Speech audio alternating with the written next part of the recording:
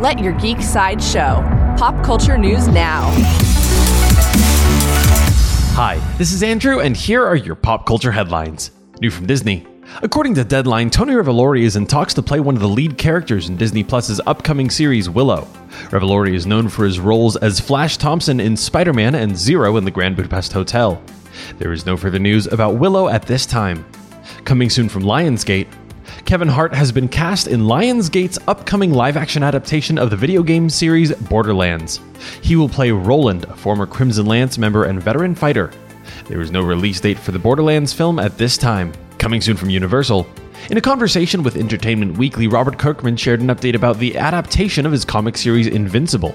He said that the live-action Invincible movie is still very much in development and exists separately from the upcoming Amazon Studios animated series. Seth Rogen and Evan Goldberg are already attached to the Invincible film. New from Disney.